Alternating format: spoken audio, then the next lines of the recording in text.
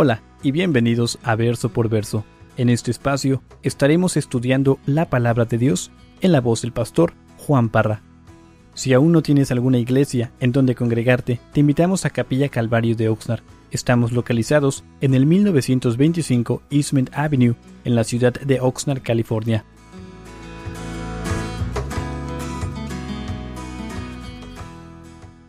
Éxodo capítulo 30. Hermanos, yo no sé cuántos de ustedes realmente se han gozado en este libro. Para ser honesto, llegamos a estas porciones que para muchos son bien aburridas, porque realmente como que no sé, como que no les interesa todo esto. Y para serles sincero, para mí es bien interesante y de hecho me encantaría durar un mes en cada capítulo y ver detalladamente todo lo que encontramos aquí, pero si hiciera eso, me tardaría como un milenio para terminar toda la Biblia y tengo la meta de terminar la Biblia en los siguientes 10 años, entonces le tenemos que dar. Entonces nos vamos a ir rápido y simplemente quiero hacer pausas en ciertas áreas, en ciertos versos que me llamaron la atención y espero que el Señor les hable en esta noche. ¿Están listos? Éxodo capítulo 30 dice el verso 1 y vamos a leer hasta el verso 10. Dice: harás asimismo un altar para quemar el incienso. De madera de acacia lo harás, su longitud será de 1 codo y su anchura de 1 codo. Será cuadrado y su altura de 2 codos y sus cuernos serán parte del mismo. Y lo cubrirás de oro puro, su cubierta, sus paredes en derredor y sus cuernos, y le harás un derredor una cornisa de oro. Le harás también 2 anillos de oro debajo de su cornisa, a sus 2 esquinas, a ambos lados suyos, para meter las varas con que será llevado. Harás las varas de madera de acacia y la cubrirás de oro. Y lo pondrás delante del velo que está junto al arca del testimonio, delante del propiciatorio que está sobre el testimonio, donde me encontraré contigo. Y Aarón quemará incienso aromático sobre él. Cada mañana cuando aliste las lámparas, lo quemará. Y cuando Aarón encienda las lámparas al anochecer, quemará el incienso. Rito perpetuo delante de Jehová por vuestras generaciones. No ofreceréis sobre él incienso extraño, ni holocausto, ni ofrenda, ni tampoco derramaréis sobre él libación.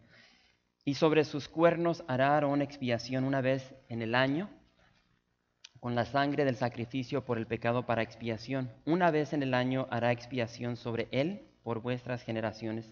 Será muy santo a Jehová. Muy interesante lo que se nos está describiendo aquí. Rápidamente se nos dan las medidas. Recuerden que 1 codo es aproximadamente 18 pulgadas, lo que es nuestro codo. Pero vemos aquí que el incienso quemado sobre este altar representa las oraciones del pueblo. Y eso tiene que ser claro en esta noche. De hecho, lo que quiero hacer es quiero que leamos unos versos que nos van a hablar sobre esto.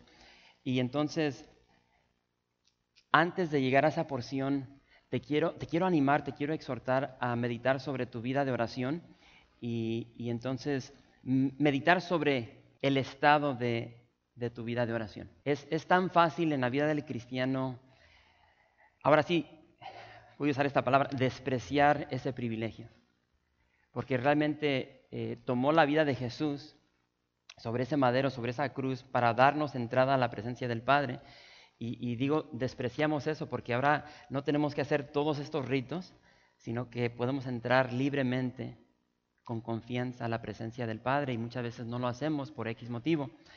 Y entonces aquí se nos está dando las medidas de este altar, ¿dónde dejé? Ahora no está. Se nos está dando las medidas del altar. Y creo que puse una foto aquí para que se den una idea. Bueno, rápidamente ahí pueden ver lo que es todo el tabernáculo. La semana pasada vimos un poco sobre qué. ¿No recuerdan? ¿La vestimenta?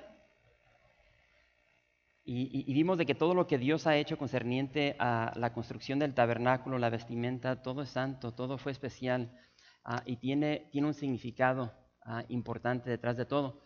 Entonces, estábamos un par de semanas en los atrios, afuera, ahora vamos a entrar nuevamente al lugar santo, que es donde se ubica el altar. Y este es un modelo en Israel sobre este altar, pero quiero que me acompañes al Salmo 141.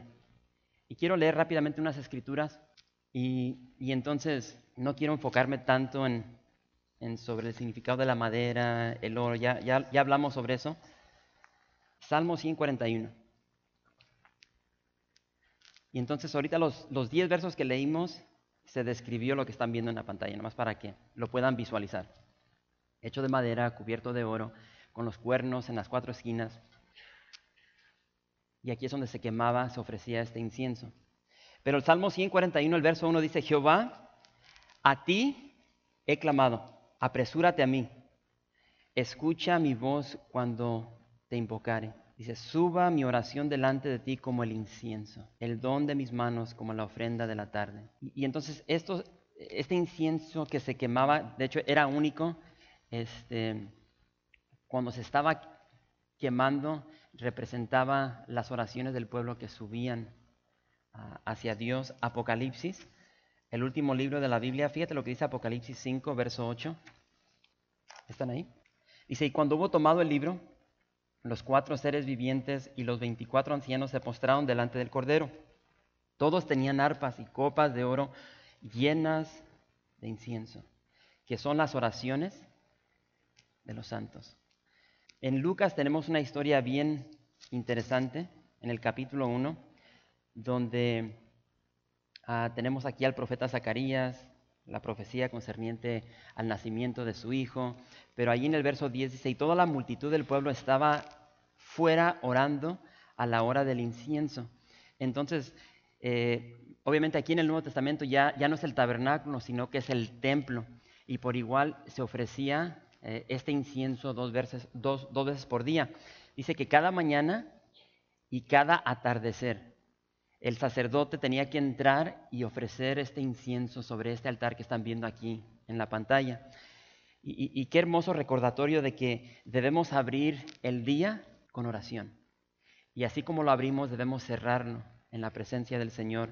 Me encanta lo que Pablo dice: orad sin cesar. Entonces, estar en esa actitud de oración constantemente, pero qué hermoso hacerlo por la mañana y también por la tarde. Y entonces se nos dice aquí en los versos que leímos de que una vez por año se tenía que ungir los cuernos de este altar con sangre.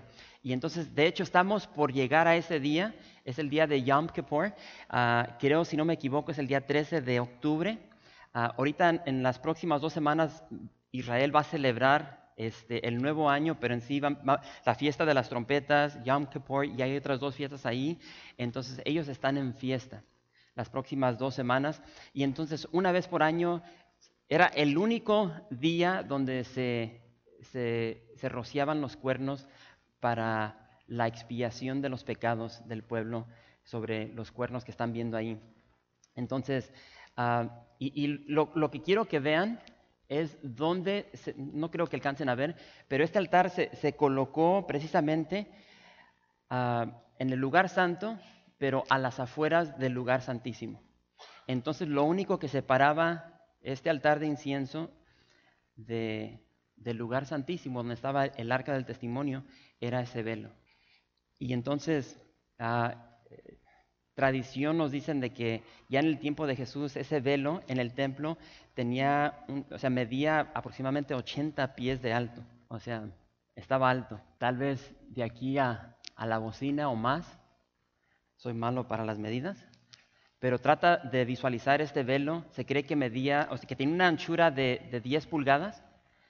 Y entonces, lo único, repito, que separaba este altar del lugar santísimo era ese velo. Y entonces tenemos la historia en el Nuevo Testamento donde cuando Jesús muere sobre la cruz, dice que el velo se rompió de arriba abajo. Entonces ya no hay ninguna barrera para poder entrar al lugar santísimo, a la presencia de Dios. Y entonces tenemos mucho simbolismo detrás de todo esto. Y creo que lo más importante para nosotros, que tal vez aquellos que tenemos un trasfondo religioso, es de que es muy importante notar de que Dios dice que no se debía ofrecer absolutamente nada sobre este altar. Ninguna ofrenda, holocausto, nada, libación. No sé si vieron eso. Y entonces esto es bien interesante y muy importante para nosotros, porque la tendencia es de que a veces nosotros queremos sustituir obras, mucho que hacer, en vez de oración. Y eso es bien común dentro del ministerio, donde las personas, donde los pastores se ocupan tanto en ministrar, en ayudar, en servir, y se olvidan de estar en relación con Dios. Entonces, por eso Dios dice, no quiero que nada se ofrezca sobre este altar de incienso, representando las oraciones. Yo deseo estar en comunión con mi pueblo. No hay nada en esta vida que nos debe robar o nos debe apartar de estar en la presencia de Dios. Y es bien fácil para nosotros olvidar eso y dejar que tantas ocupaciones que tenemos nos roben de estar a los pies del Señor. Entonces me encanta de que eso se menciona aquí. Jesús murió en la cruz y recuerden, ese velo fue roto. Fíjate lo que dice Hebreos 4. Y aquí lo vemos con claridad, no queda duda, pero repito, se nos olvidan estas verdades y las tenemos que recordar para nuestro beneficio. Hebreos 4. ¿Están ahí? Verso 14. Dice, por tanto, teniendo un gran sumo sacerdote, porque no tenemos un sumo sacerdote que no pueda compadecerse de nuestras debilidades, sino uno que fue tentado en todo según nuestra semejanza, pero sin pecado. Acerquémonos, pues, confiadamente al trono de la gracia para alcanzar misericordia y hallar gracia para el oportuno socorro. Se nos hace una invitación de acercarnos a la presencia de Dios. Ahora pregúntate, ¿qué es lo que...? Y yo sé que todos navegamos con esto, pero quiero que contestes esta pregunta. ¿Qué es lo que te separa de tener comunión con Dios? ¿Tu trabajo? ¿Tus hijos? ¿Tu esposa? ¿Un pasatiempo? ¿Un deporte? ¿Televisión? Para tantas personas hay una adicción en las redes sociales. Y espero que redes sociales no te estén apartando de tener comunión con Dios. Tenemos acceso de entrar con confianza a la presencia de Dios. Y entonces, aquí rápidamente, recuerden lo que vimos anteriormente de que nosotros ahora en el Nuevo Testamento somos sacerdotes. Y entonces, todo esto es bien interesante porque, estamos hablando de incienso y de hecho iba a traer incienso para quemar aquí, pero dije, no, me van a decir que estoy loco, entonces no traje nada. Pero era un olor hermoso. Y entonces, ahorita vamos a hablar un poco más sobre eso, pero trata de imaginar el olor de esa fragancia de lo que se estaba quemando aquí dentro del lugar santo. Vamos a continuar, dice el verso 11. Dice, habló también Jehová a Moisés diciendo, cuando tomes el número de los hijos de Israel conforme a la cuenta de ellos, cada uno dará a Jehová el rescate de su persona. Cuando los cuentes, para que no haya en ellos mortandad cuando los hayas contado, esto dará todo aquel que sea contado medio ciclo, conforme al ciclo del santuario. El ciclo es de 20 jeras. La mitad de un ciclo será la ofrenda a Jehová. Todo el que sea contado de 20 años arriba dará la ofrenda a Jehová. Ni el rico aumentará, ni el pobre disminuirá del medio ciclo, cuando dieren la ofrenda a Jehová para hacer expiación por vuestras personas. Y tomarás de los hijos de Israel el dinero de las expiaciones y los darás para el servicio del tabernáculo de reunión. Y será por memorial a los hijos de Israel delante de Jehová para hacer expiación por vuestras personas. Y vemos aquí que de hecho, vamos a ver más adelante de que se va a tomar este censo. Y entonces, si tú lees Números capítulo 1, ahí se habla concerniente al censo, de acuerdo a esto que estamos viendo. Ya lo vemos realizado en Números capítulo 1. Pero se hacían estos censos para ver, obviamente, la cantidad de hombres que estaban disponibles para la guerra. Y dice que cada hombre de 20 años tenía que dar esta ofrenda. Esto no era algo voluntario, esto lo tenías que dar. Y entonces estamos hablando se cree que eran 6 gramos de plata. Esta no era una moneda, simplemente era un pedacito de plata que se le pedía a cada varón y lo tenía que dar cuando había un censo. Y es muy interesante. Y entonces dice ahí de que, o sea, tenían que dar esto, obviamente por muchos motivos. Para el sostenimiento del tabernáculo, pero también dice ahí en el verso 12, para ser protegido de plagas. Entonces, ah, y de hecho vemos, no recuerdo en qué libro, primera o segunda de Samuel, no recuerdo, o si es en Crónicas, pero el punto es de que el rey David hace un censo, y no tenemos todos los detalles, pero sabemos de que no fue la voluntad de Dios. Allí lo hizo con vanidad, o sea, no era la voluntad de Dios, y creo que murieron más de 70,000 hombres. Entonces vemos aquí que Dios está demandando una forma de adoración. Y entonces es muy importante, cuando Jesús se encontró con la mujer samaritana, le dijo, Dios anda buscando adoradores que le adoren en espíritu y en verdad. Y entonces es bien común dentro de la iglesia para muchos pastores hacer cosas raras que no se encuentran en la palabra de Dios. Entonces Dios es un Dios de orden y Él establece la verdad en su palabra de cómo quiere ser adorado. O sea, no podemos llegar a la iglesia y decir, yo te voy a adorar, Dios, como a mí se me da la gana. O sea, Dios, repito, es un Dios de orden y establece cómo quiere que su pueblo le adore. Y entonces me encanta porque aquí dice que todos tenían que dar lo mismo, tanto el pobre como el rico.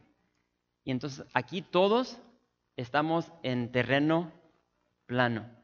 Y entonces no era una onda donde los ricos podían dar más para, como quien dice, torcerle el brazo a Dios. No, no, no. Todos tenían que dar lo mismo.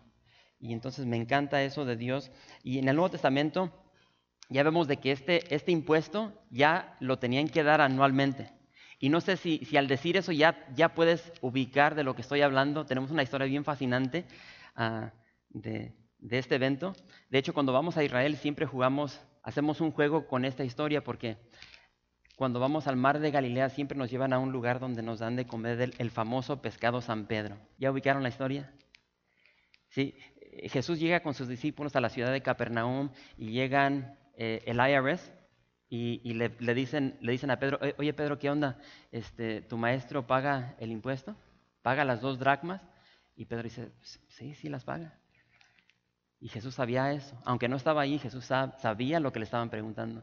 Y Jesús le dice a Pedro, mira Pedro, ya, Mateo 17 si lo quieres leer. Pero me encanta porque Jesús le dice, Pedro, ve al mar de Galilea, tira al anzuelo y el primer pez que saques, o sea, ábrele el hocico. No dice así, pero o sea, ábrele ahí.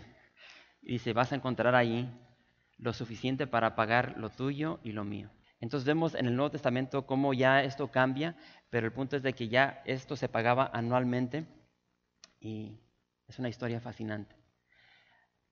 Y entonces muchas personas, sin mencionar nombres, creen de que uno puede pagar por nuestra redención. Y quiero recordarte algo hermoso. Acompáñame a Primera de Pedro y quiero que esto quede claro. Primera de Pedro, capítulo 1. ¿Están ahí? Y dice el verso 18, sabiendo que fuisteis, ¿qué? Rescatados. Ahora, pregúntate lo siguiente. Cuando tú lees esto, cuando tú piensas,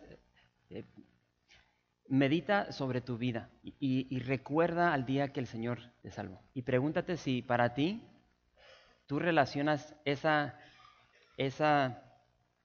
encuentro con el Señor como un rescate de tu vida. Y curioso porque el día de hoy, los viernes, mi hijo siempre tiene sus carreras y aprovecho para pasar tiempo con él. Y no sé a qué se debió, pero empezamos a platicar sobre cuando yo tenía su edad. Y le estaba contando de que yo a la edad de 8 años empecé a robaba tiendas, me metía a casas a robar.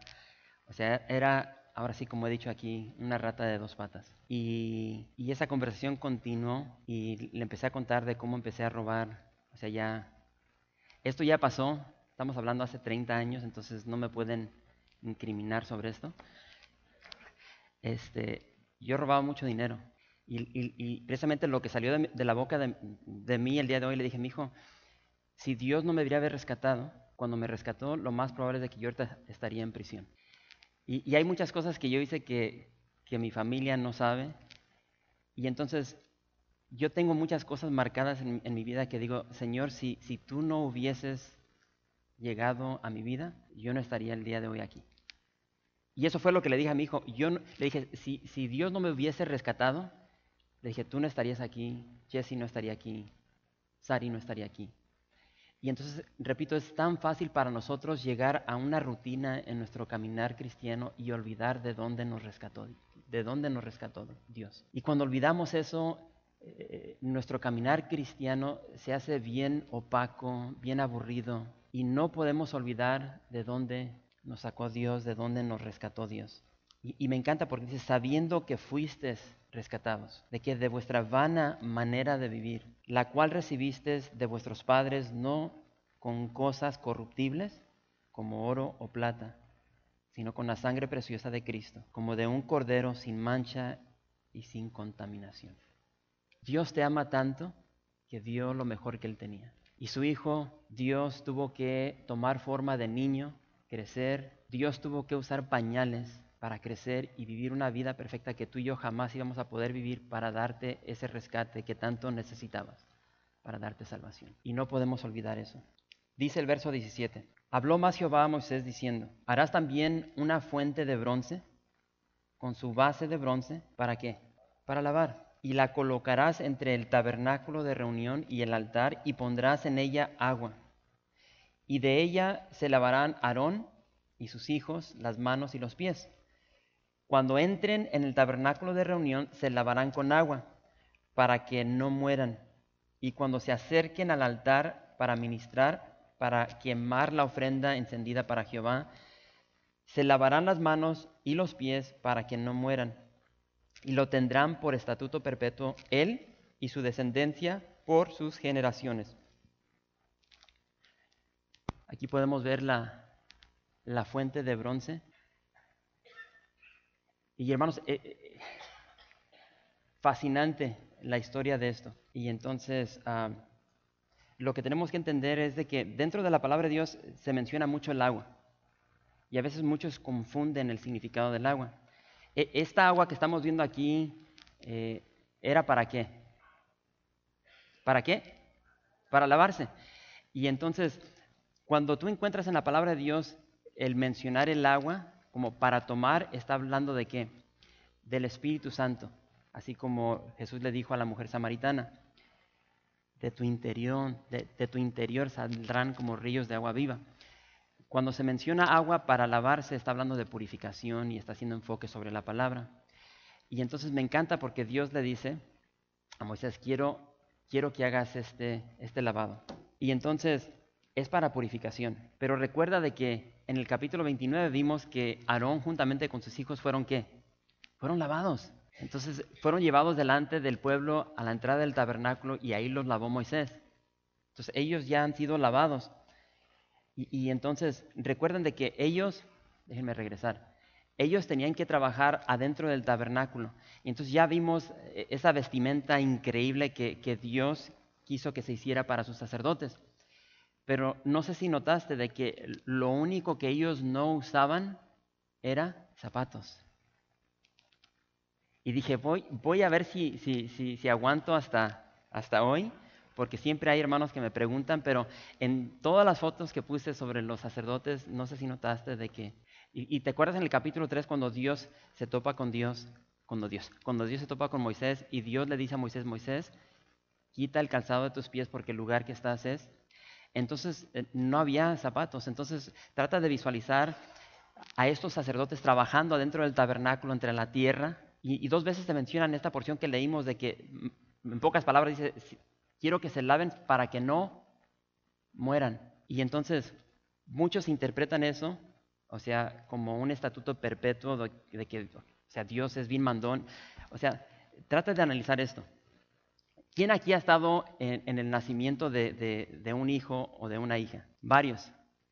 Entonces es algo increíble. Y entonces yo he estado ahí donde estás hablando de muchos doctores. Y entonces tienen tanto cuidado concerniente a la limpieza. Y yo recuerdo porque cuando nació, ya se me olvidan los nombres de mis hijos, Jesse, Ya ni recuerdo si fue Jesse. El punto es de que le habían puesto a mi esposa un espejo y entonces yo estaba viendo, o sea, sabe que me da cuando ves esas cosas, pero tanta sangre y estos doctores, o sea, todo el equipo que traen, y recuerdo que había entrado un doctor y se empieza a lavar las manos y sus manos, era como un jabón así como café y se está lavando las manos y, o sea, una onda donde algo exagerado y después de que se lava las manos, o sea, después hace esto y está así, pues qué onda, y llegan y le ponen guantes. Y tú sabes de que eso es algo reciente, que doctores se dieron cuenta de la importancia de tener ese tipo de limpieza concerniente a cirugías. Porque antes, o sea, doctores se iban de un paciente a otro y iban transmitiendo enfermedades como no te puedes imaginar. Y me encanta de que estamos hablando aquí más de 4000 años y Dios dice, quiero que se laven, no solamente los pies, sino las manos. Porque recuerda, estos sacerdotes estaban degollando animales, la sangre. Trata de imaginar la sangre de los animales sobre sus manos. Entonces me encanta cómo Dios, o sea, tiene un cuidado tan especial sobre sus hijos. Entonces vemos ese enfoque de que se tenían que lavar, se tenían que proteger. Y no sé si recuerdan la historia de Pedrito. ¿Cómo hablamos de Pedrito, no? En Juan capítulo 13, donde Dios está allí y tenemos esa escena donde Jesús les va a lavar los pies a los discípulos. ¿Y qué es lo que dice? ¿Qué es lo que dice Pedro? Pedro le dice, no me lavarás los pies jamás, Jesús. Y Jesús le contesta, dice, si no te lavare, no tendrás parte conmigo. Y me encanta la respuesta de Pedrito. Pedro le dice, Señor, no solo mis pies, sino también las manos y la cabeza. Lávame todo. Y entonces la respuesta de Jesús es la clave. Dice, el que está lavado no necesita sino lavarse los pies, pues está todo limpio. Y vosotros limpios estáis. Y de pilón agrega, aunque no todos, hablando de Judas. Y entonces lo cierto es de que, hermanos, nosotros ya hemos sido lavados por la sangre de Cristo. Pero ¿saben una cosa? Nos ensuciamos los pies. La regamos, pecamos en nuestro caminar cristiano. Y es tan importante estar en relación con Dios, como vimos al principio, cada mañana y cada noche. Estar en comunión con Él, llegar ante su presencia y pedirle perdón por esas faltas que diario cometemos, aquí y en hechos. Y entonces me encanta porque Juan dice, si confesamos nuestros pecados, después nos da el carácter de Dios. Él es fiel y justo ¿para qué? Para perdonar nuestros pecados y limpiarnos de toda maldad. El salmista dijo, ¿con qué limpiará el joven su camino? Con guardar tu palabra.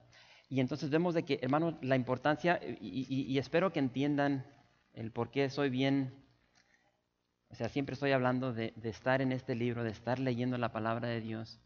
La palabra de Dios nos limpia, nos purifica.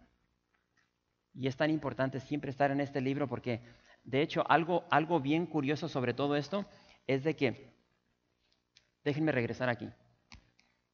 O sea, yo les puedo dar información como no se pueden imaginar. ¿Quieren información o les seguimos? Cuando se hizo esto, y obviamente esto no lo vas a encontrar aquí, pero si quieres tarea, lee el capítulo 38. En el capítulo 38 se nos dice de que, ¿recuerdan porque hemos ido verso por verso, cuando el pueblo de Israel sale de Egipto, recuerdan que todos los egipcios les empezaron a dar joyas, oro, plata? ¿Recuerdan eso? Y salieron cargados, o sea, no tuvieron que robar, o sea, salieron cargados, la bendición de Dios. Y algo que también obtuvieron en Egipto fueron espejos. Espejos. Tienes que entender de que los egipcios son los famosos creadores del maquillaje, ¿sí? Ustedes, damas que se maquillan, esa onda le pueden dar gracias a los egipcios. De ahí proviene todo esto. Y los espejos. Entonces salieron con espejo. Y si tú lees el capítulo 38, ahí te vas a dar cuenta de que agarran los espejos y con los espejos hacen la parte interior del lavado. Y entonces el agua está hablando de purificación. Obviamente está hablando de la palabra. Y entonces cuando los sacerdotes llegaban y se empezaban a lavar las manos, ¿qué crees que estaban viendo? Su semblante. Y eran recordados de la importancia de ser lavados en la palabra. Acompáñame a Santiago para que no piensen que como que se me quedan viendo como dicen, no. Bueno, ustedes denle a Santiago y luego, porque como que no me creen. Y entonces ustedes le dan a Santiago capítulo 1 y yo le voy a dar a Éxodo 38 nomás para leerles. Dice el verso 8 del capítulo 38, pausa. También hizo la fuente de bronce y su base de bronce de los espejos de las mujeres que velaban a la puerta del tabernáculo de reunión. Para que no digan que estoy echando mentira. Y entonces llegamos a Santiago y me encanta porque, de hecho creo que aquí tengo una versión más moderna, NTV, y dice, el verso 22 de Santiago capítulo 1, dice, no solo escuchen la palabra de Dios, tienen que ponerla en práctica. De lo contrario, solamente se engañan a sí mismos. Pues si escuchas la palabra pero no la obedeces, sería como ver tu cara en un espejo. Te ves a ti mismo, luego te alejas y te olvidas cómo eres. Pero si miras atentamente en la ley perfecta que te hace libre y la pones en práctica y no olvidas lo que escuchaste, entonces Dios te bendecirá por obediencia. Y siempre he dicho, hermanos, de que cuando tú y yo llegamos a la palabra de Dios, o sea, es tan importante dejar que la palabra de Dios te marque. Es un espejo. Y entonces empieza a leer y te enseña lo malvado que tú y yo somos. Y entonces no solamente te enseña lo malvado que somos, sino que también nos enseña cómo corregir eso. Entonces esa es la aplicación. O sea, de nada nos sirve llegar aquí y darnos cuenta que somos fornicarios, mentirosos, etcétera, etcétera, etcétera, y no aplicamos lo que debemos hacer para cambiar eso. Y entonces esto era lo de los sacerdotes, de que se estaban lavando y se podían ver, y representaba esa purificación de parte de Dios. Entonces, ¿dónde nos quedamos? Ya me perdí aquí. Vamos a terminar. Y dice el verso 22. ¿Están ahí? Vamos a regresar a Éxodo 30. Habló más Jehová a Moisés diciendo, tomarás especias finas, de mirra excelente 500 siclos, y de canela aromática la mitad, esto es 250, de cálamo aromático 250, de casia 500, según el ciclo del santuario, y de aceite de olivas 1 hin. Y harás de ello el aceite de la santa unción, superior ungüento según el arte del perfumador. Será el aceite de la unción santa. Con él ungirás el tabernáculo de reunión, el arca del testimonio, la mesa con todos sus utensilios, el candelero con todos sus utensilios, el altar del incienso, el altar del holocausto con todos sus utensilios, y la fuente y su base. Así lo consagrarás, y serán cosas santísimas. Todo lo que tocare en ellos será santificado.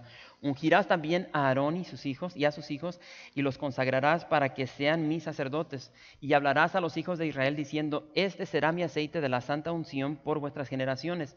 Sobre carne de hombre no será derramado, ni haréis otro semejante, conforme a su composición. Santo es. Y por santo lo tendréis vosotros. Cualquiera que compusiere ungüento semejante y que pusiere de él sobre extraño será cortado de entre su pueblo. Dijo además Jehová a Moisés, toma especias aromáticas, estacte y uña aromática y galvano aromático e incienso puro, de todo en igual peso, y harás de ello el incienso, un perfume según el arte del perfumador, bien mezclado, puro y santo. Y molerás parte de él en polvo fino, y lo pondrás delante del testimonio en el tabernáculo de reunión, donde yo me mostraré a ti. Será cosa santísima. Como este incienso que harás, no os haréis otro según su composición. Te será cosa sagrada para Jehová. Cualquiera que hiciere otro como este para olerlo, será cortado de entre su pueblo. Entonces, aquí tenemos tantas cosas, pero aquí se nos dan, o sea, si lo puedo decir de esta manera, los ingredientes para el aceite de la unción. Y es muy interesante. Y entonces se nos dan los ingredientes y Moisés le dice, obviamente Dios le dice a Moisés que se haga esto. ¿Para qué? Para ungir todo lo que se encontraba dentro del tabernáculo. Y entonces quiero que medites sobre esto. Y repito, o sea, yo me pongo a pensar en esto y digo, ¿cómo? Dios es tan espectacular. Y entonces, no sé si te puedes imaginar, o sea, yo leo estas porciones y digo, ¿qué sería la fragancia? O sea, yo me puedo visualizar ahí los sacerdotes trabajando, haciendo esto, y después van sobre el altar y empiezan a quemar este incienso. Y la fragancia, ¿qué sería esa fragancia? Y quiero que notes de que Dios dice, quiero que hagas esto porque yo voy a estar ahí contigo. Esa fragancia del Señor, de las oraciones. Y toma en cuenta de que, yo no sé, ¿cuándo fue la última vez que estuviste en México? Aquí no tanto huele, si vas a Vallarta, Tres Sierras, cuando llegas allá a la carnicería, pero, o sea, allí en México es un horror. Cuando entras si entras a un matadero y hay un olor, o sea, horrendo de sangre, de esa carne de animal. O sea, yo entro a estos lugares y como que me da hasta ganas de vomitar. Y entonces tienes que entender de que estos sacerdotes están trabajando ¿con qué? Con sangre, con la carne de estos animales. Y entonces en el fondo, dentro del lugar santo, está esta fragancia hermosa. O sea, la fragancia del ungüento, de lo que se debía ungir todo, pero ahora también esta fragancia de la mirra que se estaba quemando. Bien interesante. Y entonces Dios le dice a Moisés, quiero que hagas este aceite de la unción y quiero que unjas todo. Y entonces eso habla de que, obviamente está hablando sobre lo que iba a suceder en el Nuevo Testamento. Recuerden que todo esto es sombra de lo que iba a venir. Tú y yo hemos sido ungidos. Y tú y yo como cristianos tenemos la unción del Santo, dice Pablo. Tú y yo somos templos del Espíritu Santo. Hemos sido ungidos por Dios. Y entonces, repito, todo esto nos habla sobre lo que Dios tenía ya planificado para el futuro, lo que iba a hacer en Cristo Jesús. Y entonces este aceite de la unción santa era una fragancia, era un olor de vida, era olor grato, dice el apóstol Pablo, hermoso. Y entonces en el verso 24 se menciona casia, nomás para que te des una idea. Y o sea, te digo, empecé a leer sobre estos ingredientes, por decirlo así, y entonces hay tanta información, pero me llamó la atención casia porque los rabinos dicen que ese ingrediente tenía olor a palomitas con mantequilla. Para ti, Miguel. Y entonces estás hablando de una fragancia agradable, hermosa. Y me encanta lo que dice el apóstol Pablo, dice que nosotros somos grato olor en los que se salvan. Y entonces, algo bien interesante aquí, y con esto quiero terminar. Si tú te consideras un cristiano, tú tienes que tener un aroma de Cristo. ¿Qué dice la gente de ti, de tu vida? Pero pastor, ¿a qué huele esa aroma de Cristo? En Israel no hay Starbucks, no hay Coffee Bean. Ahí lo que tienen es un café que se llama aroma. Y cuando tú entras a ese lugar es algo celestial. Cuando la gente se acerca a ti, ellos tienen que oler esa fragancia celestial, el olor de amor, ternura, benignidad, justicia. La gente tiene que ver en ti de que eres paciente, de que eres santo. No una persona amargada, enojona, persona santa, en tu forma de hablar, en tus expresiones, en tu semblante. Y el capítulo cierra con los ingredientes sobre el incienso puro y santo, dice aquí la palabra de Dios, que, repito, simboliza la oración. Y creo que todos estaríamos de acuerdo de que aún la oración tiene ingredientes. Y esos ingredientes creo que son constantes, pero a veces cambian de acuerdo a lo que está llegando a tu vida. Pero creo que algunos de esos ingredientes de la oración sería arrepentimiento, un corazón contrito y humillado, adoración, agradecimiento. Creo que muchas veces hay lágrimas, hay dolor, súplicas, intercesión. Gracias por visitar calvariooxnard.org. En este sitio web podrás encontrar información fresca cada semana, como los servicios previamente grabados, los cuales están disponibles para ti para que los puedas escuchar en cualquier momento. Estamos seguros que este material será de gran edificación espiritual para tu vida y para tu familia. La visión de Capilla Calvario de Oxnard es ser como Jesús, aprendiendo y viviendo la palabra de Dios.